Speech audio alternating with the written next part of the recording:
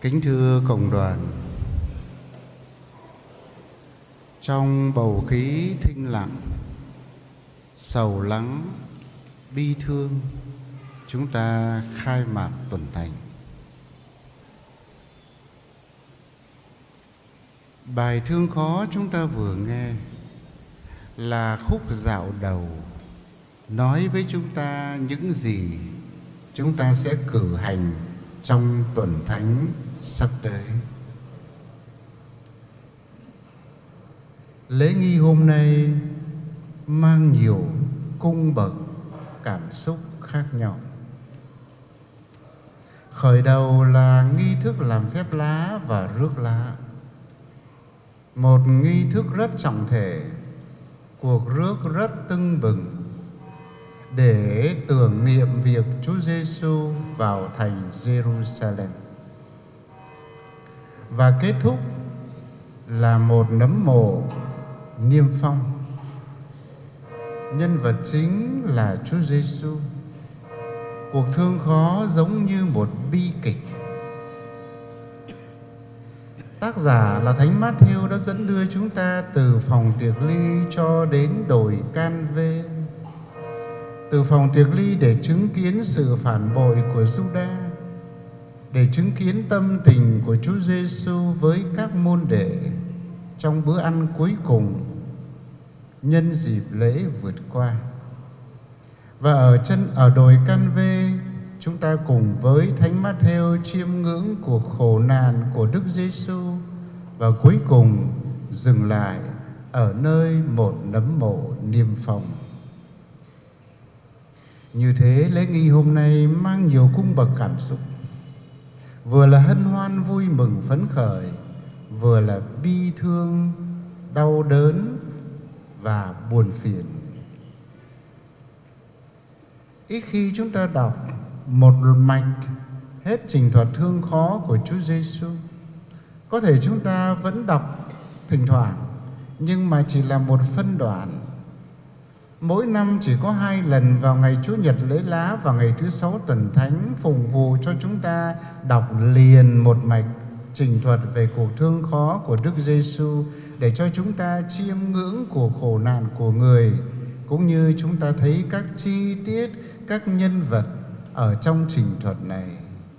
Và qua đó chúng ta đón nhận thông điệp mà giáo hội muốn gửi đến cho chúng ta qua nghi lễ phụng vụ. Vậy thông điệp chính yếu mà lời Chúa hay là phụng vụ hôm nay muốn nói với chúng ta đó là gì?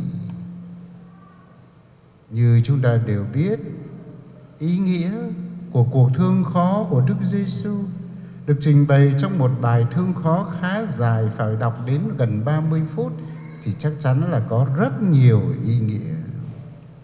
Hôm nay trong nghi thức khai mạc tuần thánh này, chúng ta chỉ chú tâm đến một thông điệp mà giáo hội muốn nhắn gửi chúng ta hôm nay.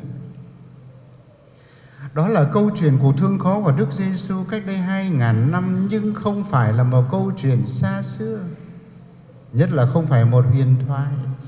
Đó là một biến cố lịch sử. Một biến cố ấy xa xưa cách đây 2000 năm, nhưng mà vẫn luôn luôn mang tính hiện đại. Vì thế mà chúng ta mới cử hành trọng thể như thế này. Nếu đó chỉ là một biến cố thuần túy lịch sử, chúng ta không cần phải cử hành long trọng như một lễ nghi.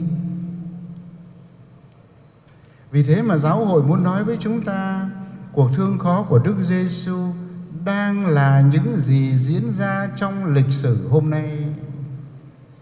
Bởi vì xã hội của chúng ta là một xã hội mang nhiều nhân vật, mang nhiều khuynh hướng. Xã hội là một nơi đan chéo nhau những luồng tư tưởng.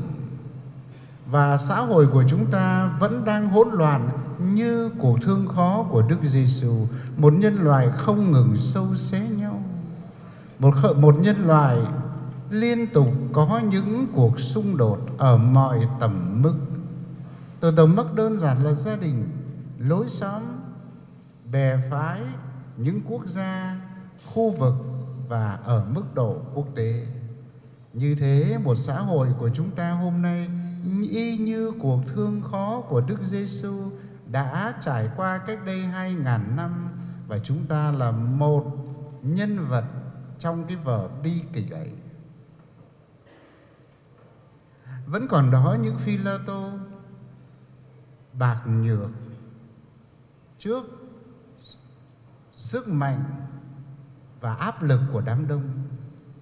Vẫn còn đó những người biệt phái, những người luật sĩ và cả thầy thường tế là những người hận thù làm cho họ tối con mắt và họ lên án một người vô tội.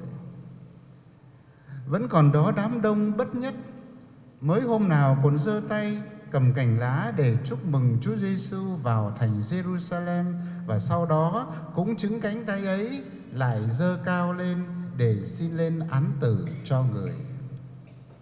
Vẫn còn đó những môn đệ sợ hãi chạy trốn.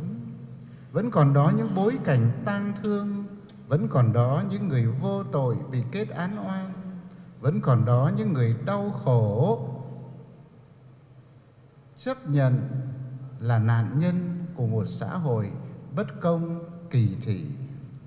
Và như thế tiếng kêu lạy Cha, sao Cha bỏ con trên cây thập giá không phải đơn giản chỉ là tiếng kêu của Chúa Giêsu cách đây 2000 năm, nhưng là tiếng kêu của những người vô tội. Và thân mình của Đức Giêsu chính là giáo hội. Thân mình của Đức Giêsu chính là nhân loại này. Tiếng kêu ấy ngày xưa là tiếng kêu của một mình Chúa Giêsu trên thập giá, và hôm nay đó là tiếng kêu của cả nhân loại đang mong ước hòa bình, đang mong ước sự bình an, và đang mong ước một cuộc sống mà nhân phẩm con người được tôn trọng. Vì thế bi kịch năm xưa vẫn đang tồn tại nơi nhân loại của chúng ta, mà mỗi người chúng ta có thể là một nhân vật trong bi kịch ấy. Tuần Thánh nhắc cho chúng ta hãy suy tư xem mình đã làm gì trước cuộc thương khó của Chúa Giêsu.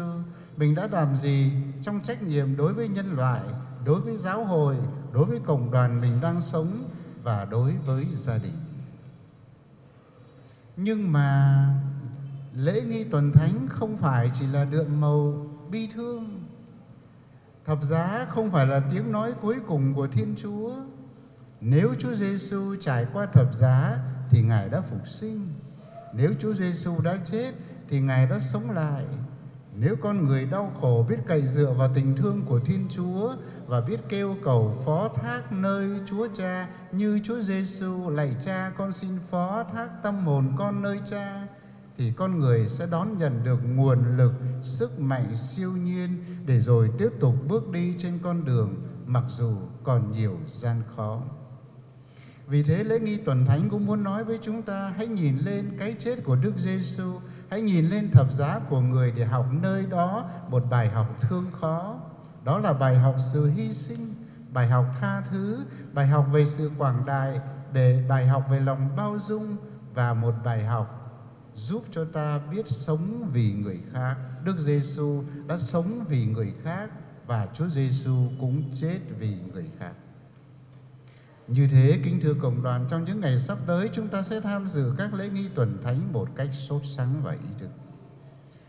Lễ nghi Tuần Thánh không phải là một lễ hội văn hóa, không phải là dịp để chúng ta vui chơi, nhưng mà dịp để chúng ta lắng đọng tâm hồn, tìm lại chính mình trước mặt Chúa, suy tư mầu nhiệm khổ nạn của Đức Giêsu trên cây thập giá, để nhận ra tình yêu Chúa thương chúng ta, để nhận ra bài học Chúa dạy chúng ta phải làm gì như Chúa Giêsu trên thập giá, như Chúa Giêsu vác thập giá, như Chúa Giêsu tha thứ cho người đã giết hại mình, như Chúa Giêsu vẫn gắn bó và phó thác nơi Chúa Cha, như Chúa Giêsu trên cây thập giá đã dang đôi tay ra để ôm lấy toàn thể nhân loại tội lỗi.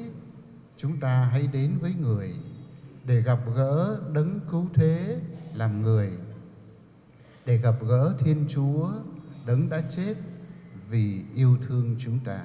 Amen.